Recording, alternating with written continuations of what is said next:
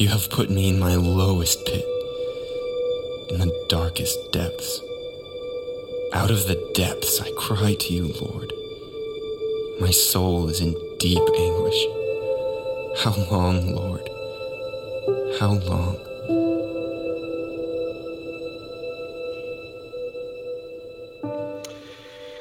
Well, like I said before, I'm glad that you're here. If I haven't met you, my name is Grant. The only thing worse than a wintertime cold is a summertime cold.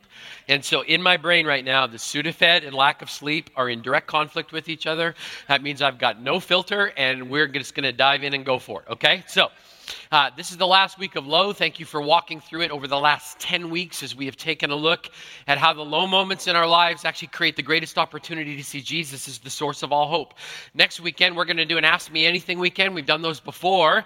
Basically, you text in questions live. I have no prep. It's just me and my Bible sitting on a stool, and we answer. You can ask questions about anything, the Low series, Bible, theology, dating, marriage, I mean, you name it, you throw it up there. I don't know what's coming, but we actually opened the number up early. So the number 360-358-2235. Please don't use emojis. We don't know what they mean when you're texting questions in, okay? Okay, anyway, this part of the room got that, okay? You guys, talk to an 8-year-old. They'll fill you in, okay? But we love to do the questions live and in real time, and that'll be next weekend. If for no other reason, you can come and just watch me squirm, because some of the questions are really, really interesting, all right? We're going to dive in together today. Low seasons often bring us to a point where we get very real with God. I mean, when we actually get low, it just kind of pushes all of the extraneous stuff of our life to the side. It's not about what we want anymore. It's really about what we need. You know, God, I need your help. God, I need you to show up. God, I need a healing. God, I need the 9:30 to encourage me because my brain is foggy and I don't know what I'm going to say. So an amen every once in a while or a Jesus, please help him would be really, really helpful, all right? You know, I'm not going to ask you today what you want because our responses usually tend to reveal how shallow we are, right? You know, what do you want? Well, it usually has to do with stuff, comfort, and our sports teams.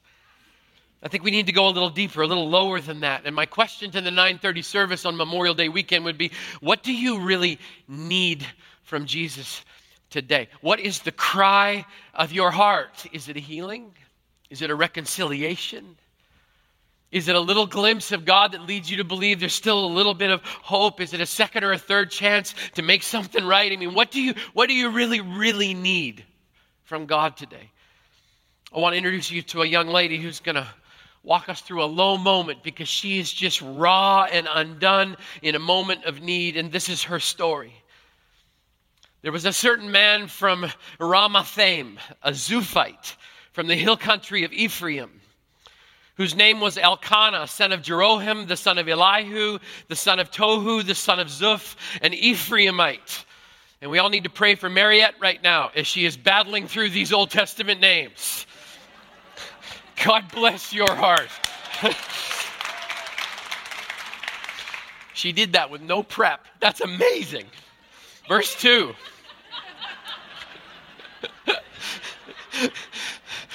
He had 2 wives. One was called Hannah and the other Peninnah. Peninnah had children, but Hannah had none.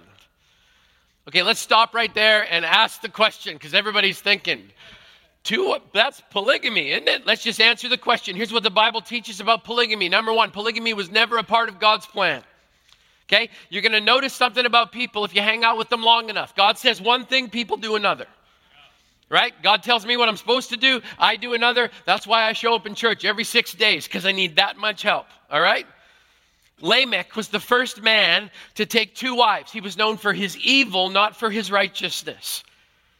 Okay? Polygamy was never the plan. Here's another interesting note in all of Scripture. There's no record of a single happy polygamist family. Okay, I want you to consider some consequences. Old Testament story.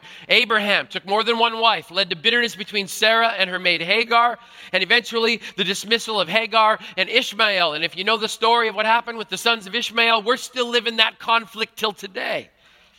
Jacob, more than one wife, led to Rachel's jealousy of Leah and to Joseph being betrayed and being sold by his half-brothers. David, more than one wife, led to the rape of one of his daughters by one of his sons.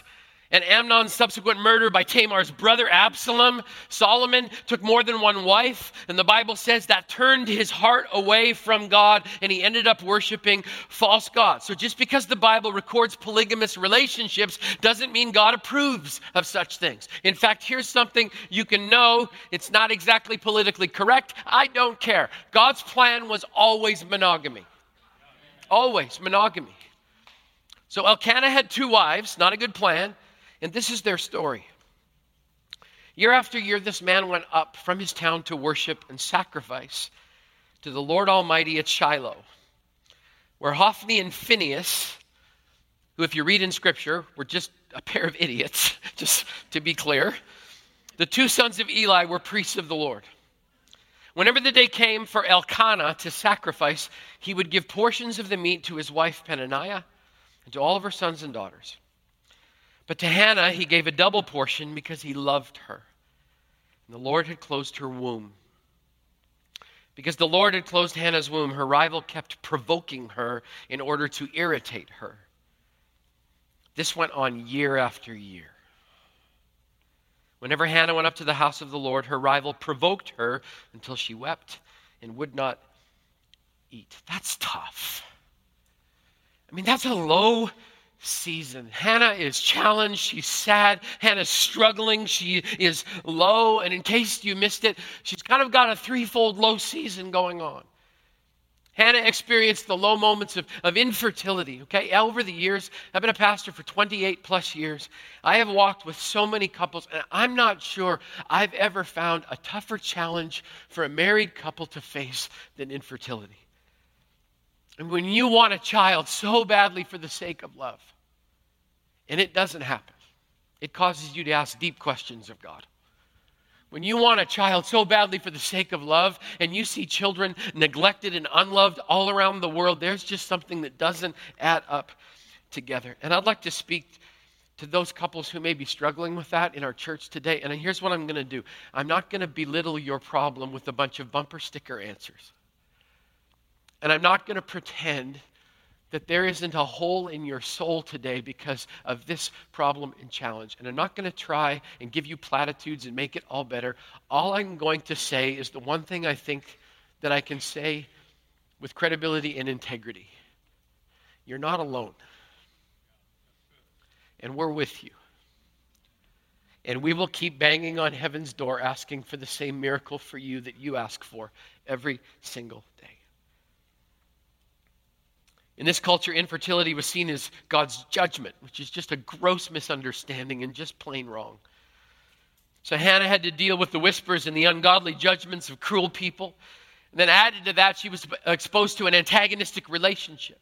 Peninnah, the other wife, she saw Hannah's pain, and instead of comforting her, she actually used it as an opportunity to press deeper into her pain. I mean, can you hear the cruelty? Hannah's going to church to pray for the miracle, and her rival shows up and provokes her. It's an ancient case of bullying is what it is. Why doesn't God answer you, Hannah? What did you do, Hannah? You must have done something wrong, and it's so unbelievably cruel, but here's what's amazing. There's no record of retaliation. For Hannah, it was grace or no response at all. Boy, could we learn something from that in our culture. Let me say that again. It was grace or no response at all. Grace in the face of taunting. And then on top of that were all of those long, silent years of unanswered prayer. We'll get to that in just a minute. But I look at Hannah's story and I believe that every single person in this room can relate at some point. If you've ever had to wait in a low season for an answer from God, you can connect to Hannah. If you've ever had an antagonist in your life, you can connect to Hannah. If you've ever had an unanswered prayer, you can connect to Hannah. And this is what I love about her and has made her one of my biblical heroes all of my life. I put it in your outline. The low moments of Hannah's life did not define her, but they did refine her. They refined her. Even though people whispered and enemies taunted and heaven was quiet, we find this lady pressing into God. Every challenge you face in your life will bring with it the opportunity to either drive you towards God or drive you away from Him, and you get to choose which direction you're going to go. In spite of the heartbreak and the antagonist and the questions, Hannah makes a decision to choose God every single day. You know how I know that? Because I read the rest of the story. In the middle of a long, low season, Hannah presses into God. And let me tell you how she did it, because this is so key for all of us. She did it by being present. The Bible says this in verse 7. This went on year after year. Whenever Hannah went up to the house of the Lord. I mean, year after year after year, where does Hannah keep going even though she's discouraged and she's suffering on this silent end of heaven at that moment? Where does she keep going? She keeps going to church. She keeps showing up. She keeps pressing in. She's going to meet with God. I mean, how many of us back away instead of pressing in when we hit a low season? How many of us stop going when God stops talking? She was present physically. She was present emotionally. I mean, it says year after year after year after year. Where's Hannah? On her way to church. Banging on the door. Let's keep going. Listen to her press into God while she's being honest. Verse 10. In her deep anguish, Hannah prayed to the Lord, weeping bitterly. And she made a vow, saying, Lord Almighty, if you will only look on your servant's misery and remember me and not forget your servant, but give her a son, then I will give him to the Lord for all the days of his life.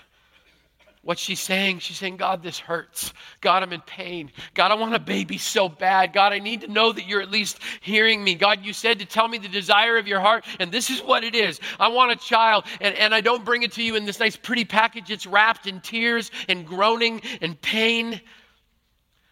I tell you what, if you don't get anything else this morning, please take this. God is never put off by your honesty. Oh, I got one amen out of that. God is never put off by your honesty. He doesn't punish people for being real because he already knows the depths of your low. Be honest. Don't be dishonest. As Christians, we've made this an art. How you doing? Fine. Yeah, really? Are you sure? Your face tells me different. Your prayer request tells me different. But no, how you doing? I'm doing great. God is good all the time. All the time, God is good. And I believe that to be true, but there are days it's just low. Like, can we be honest and real about that? Hannah teaches us here, be transparent, be real. Don't paint yourself up with a bunch of platitudes. God honors emotional honesty. In fact, I'll ask you a question. Have you ever given yourself permission in prayer to be angry in a godly way? I mean, ungodly anger, that just wounds people, right? Godly anger asks hard, probing questions and trusts God for his answer in his time, in his perfect will. Hannah was honest. God can handle your raw prayer. Go there. Let's keep going. In the middle of a low season, Hannah presses into God while being persistent. Verse 12 says she kept on praying to the Lord. Now, I'm not going to use myself as a glorious example of prayerful persistence, because the truth is I give up way too easy. Or I sulk when I get any other answer other than a yes. Anybody else with me? I mean, I don't know if you know this or not, but the Bible actually says that God always answers when we're praying according to his will. Now, I don't know about you, but I often pray outside of his will.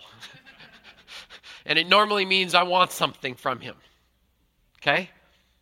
God always answers prayer when it's prayed within his will. Just sometimes we don't like the answer, because sometimes the answer is just no. And you're not going to know why until you get to heaven. Sometimes the answer is slow. You just need to slow down. You're going too fast. Sometimes the answer is grow.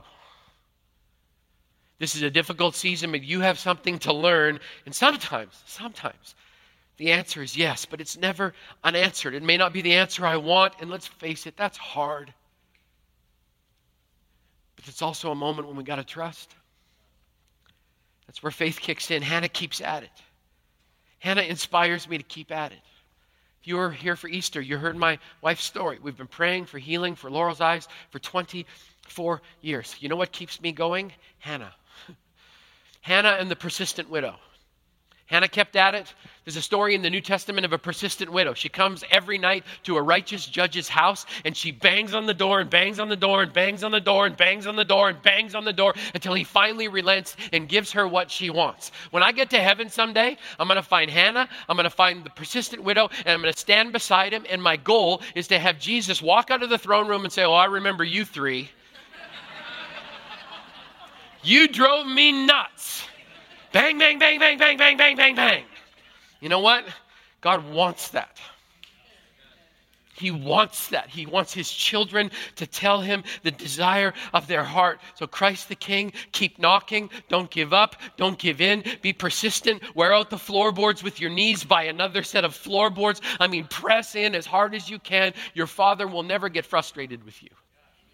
Ever. Hannah keeps pressing into God even while she's being misunderstood. This part of the story makes me laugh. Okay, Hannah goes to pray. The Old Testament priest comes out. Okay, we're just going to call him Pastor Eli. Okay, she's praying at the altar. Her lips are moving, but there's no sound coming out. Some of us are doing that, right? We're praying in our heart and we're mouthing the words, but nothing's coming out. The Bible says this happened. Eli observed her mouth. Eli observed her mouth. Hannah was praying in her heart, and her lips were moving, but her voice was not heard.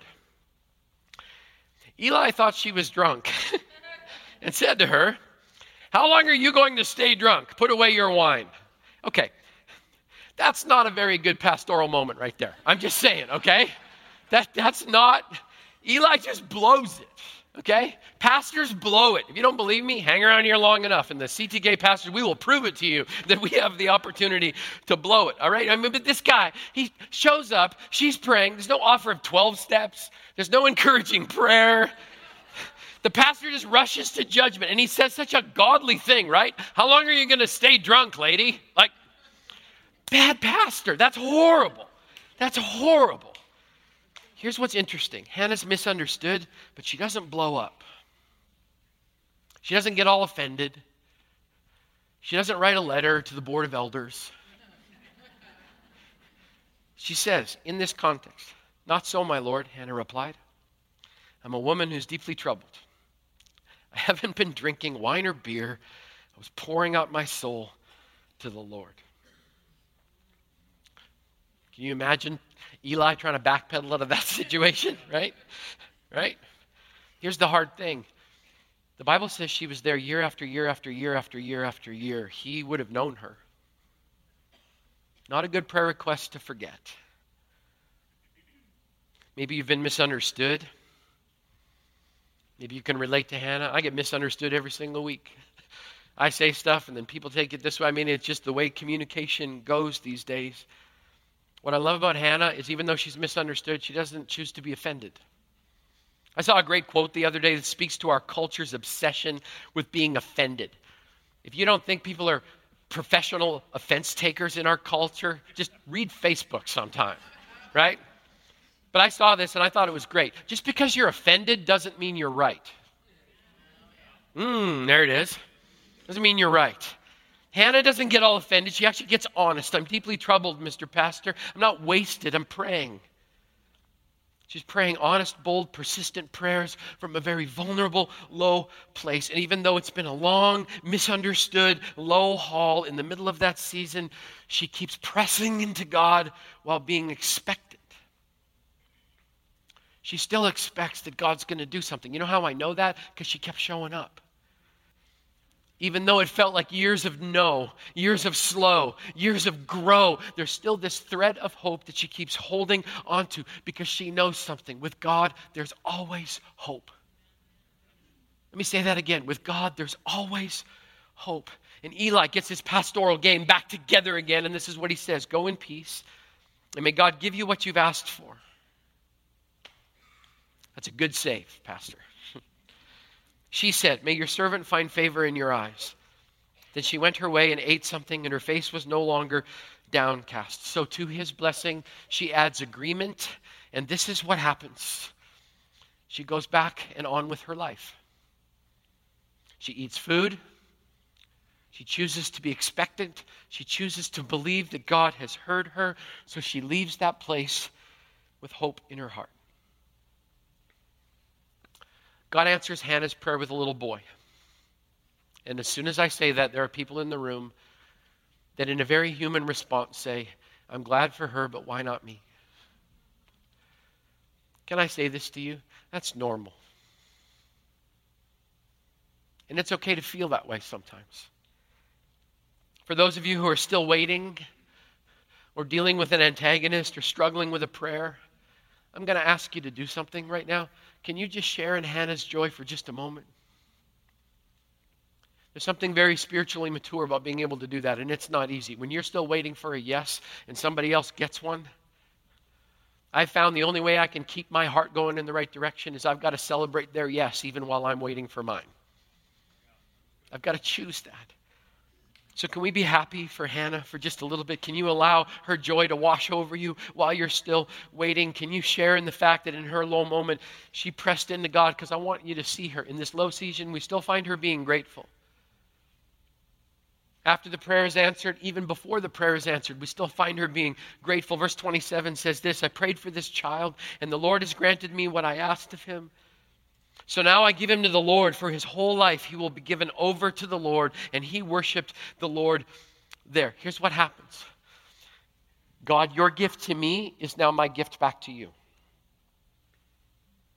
Hannah doesn't take the gift of God and then run into the corner and enjoy it and keep it to herself. She offers it back immediately to every parent in the room. Have you done that?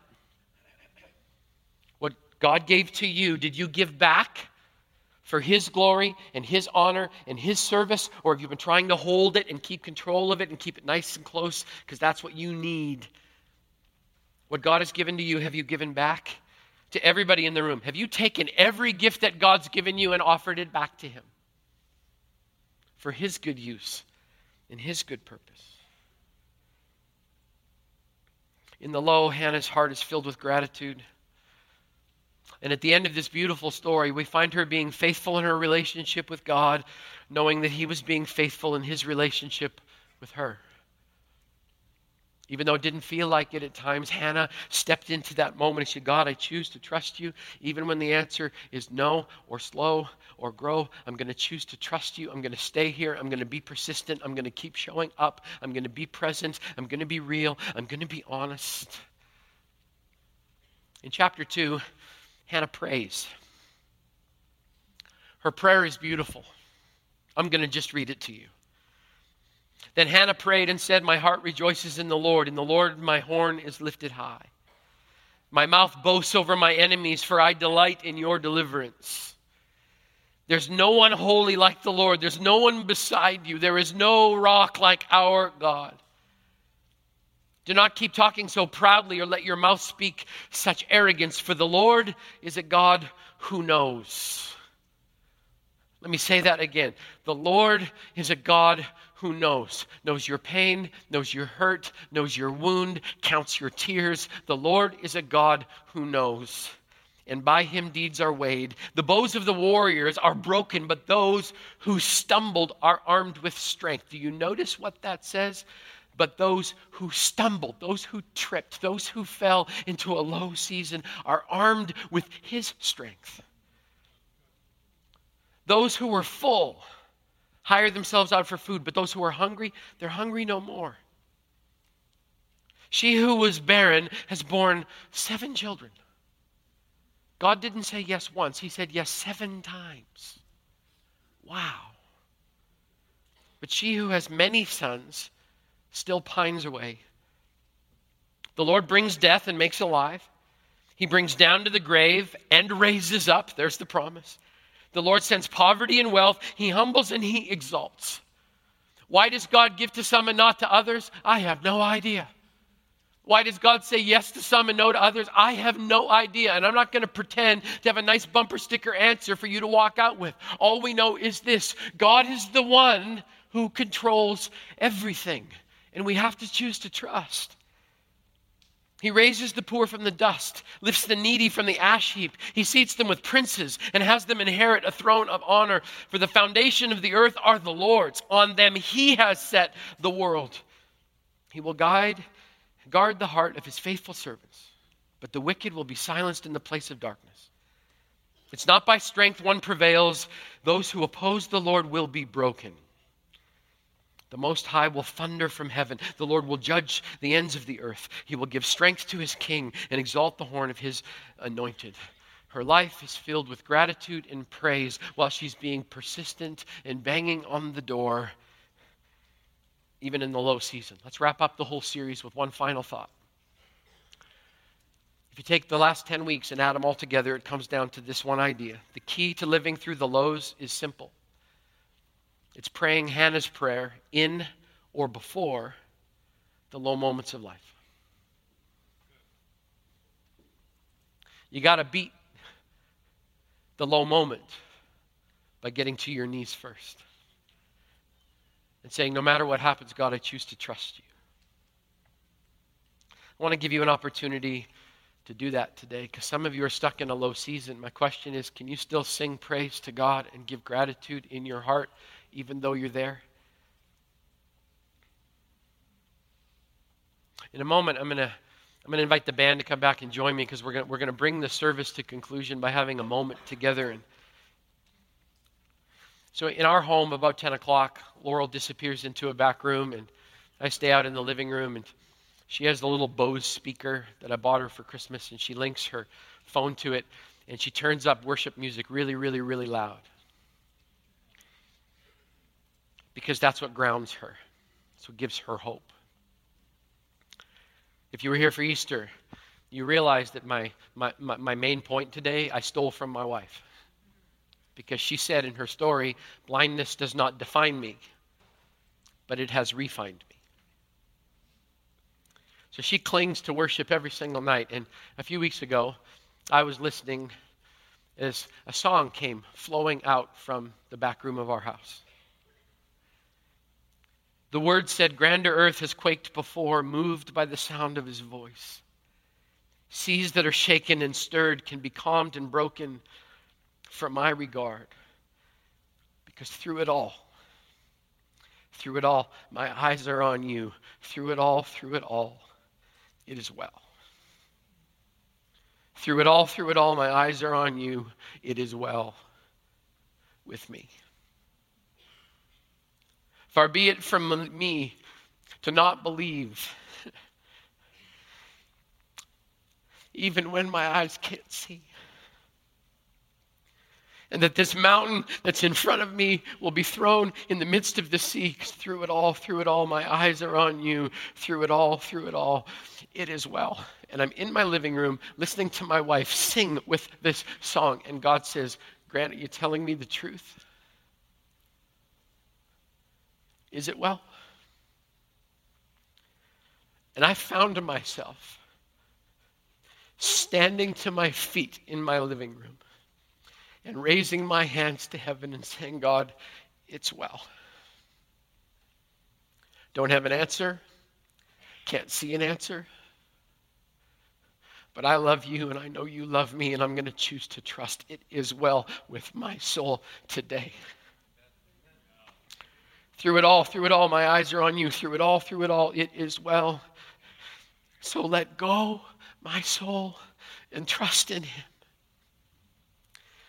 The waves and wind still know his name. I don't care what the storm is. You need to know this. The wind and waves still know his name. And when he says, peace be still, they must obey. So we simply pray that he will speak. So I'm going to ask the band to come back and join me. And here's what we're going to do. We're going to not have a spiritual contest today. Okay? For the next 6 minutes or so, I want you to focus 100% on the space that's between your shoulders. Don't worry about the person you came with. Don't worry about your husband, your wife, your children, whoever is sitting next to you. Don't worry about the person in front of you or behind you. This is just your moment right here, right now.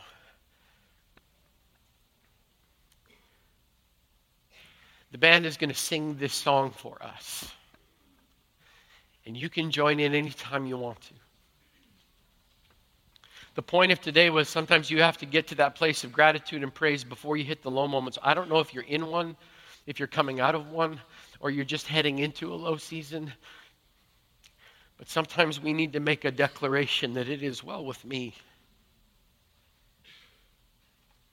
Because I promise you when we do, God meets us in that moment. So without worrying about anybody else, the band is going to play. And if at any point, and I'm not saying everybody has to, you don't need to do anything here. But if God prompts you to stand to your feet and declare, it is well with whatever it is that I'm going through, it is well with me, then I'm going to encourage you to I'm going to encourage you to not care what other people are thinking around you. But when God prompts you, that you would stand and sing. And maybe you need to extend your hands. I know some of you are wondering, why do people do that? You know what we're doing? We're reaching to God because we believe we've got a Papa in heaven that reaches back. But in that moment, if God calls you in a state of dependence, just to say, it is well, then as the Lord leads you, stand and sing. Let's be obedient to what God tells us to do.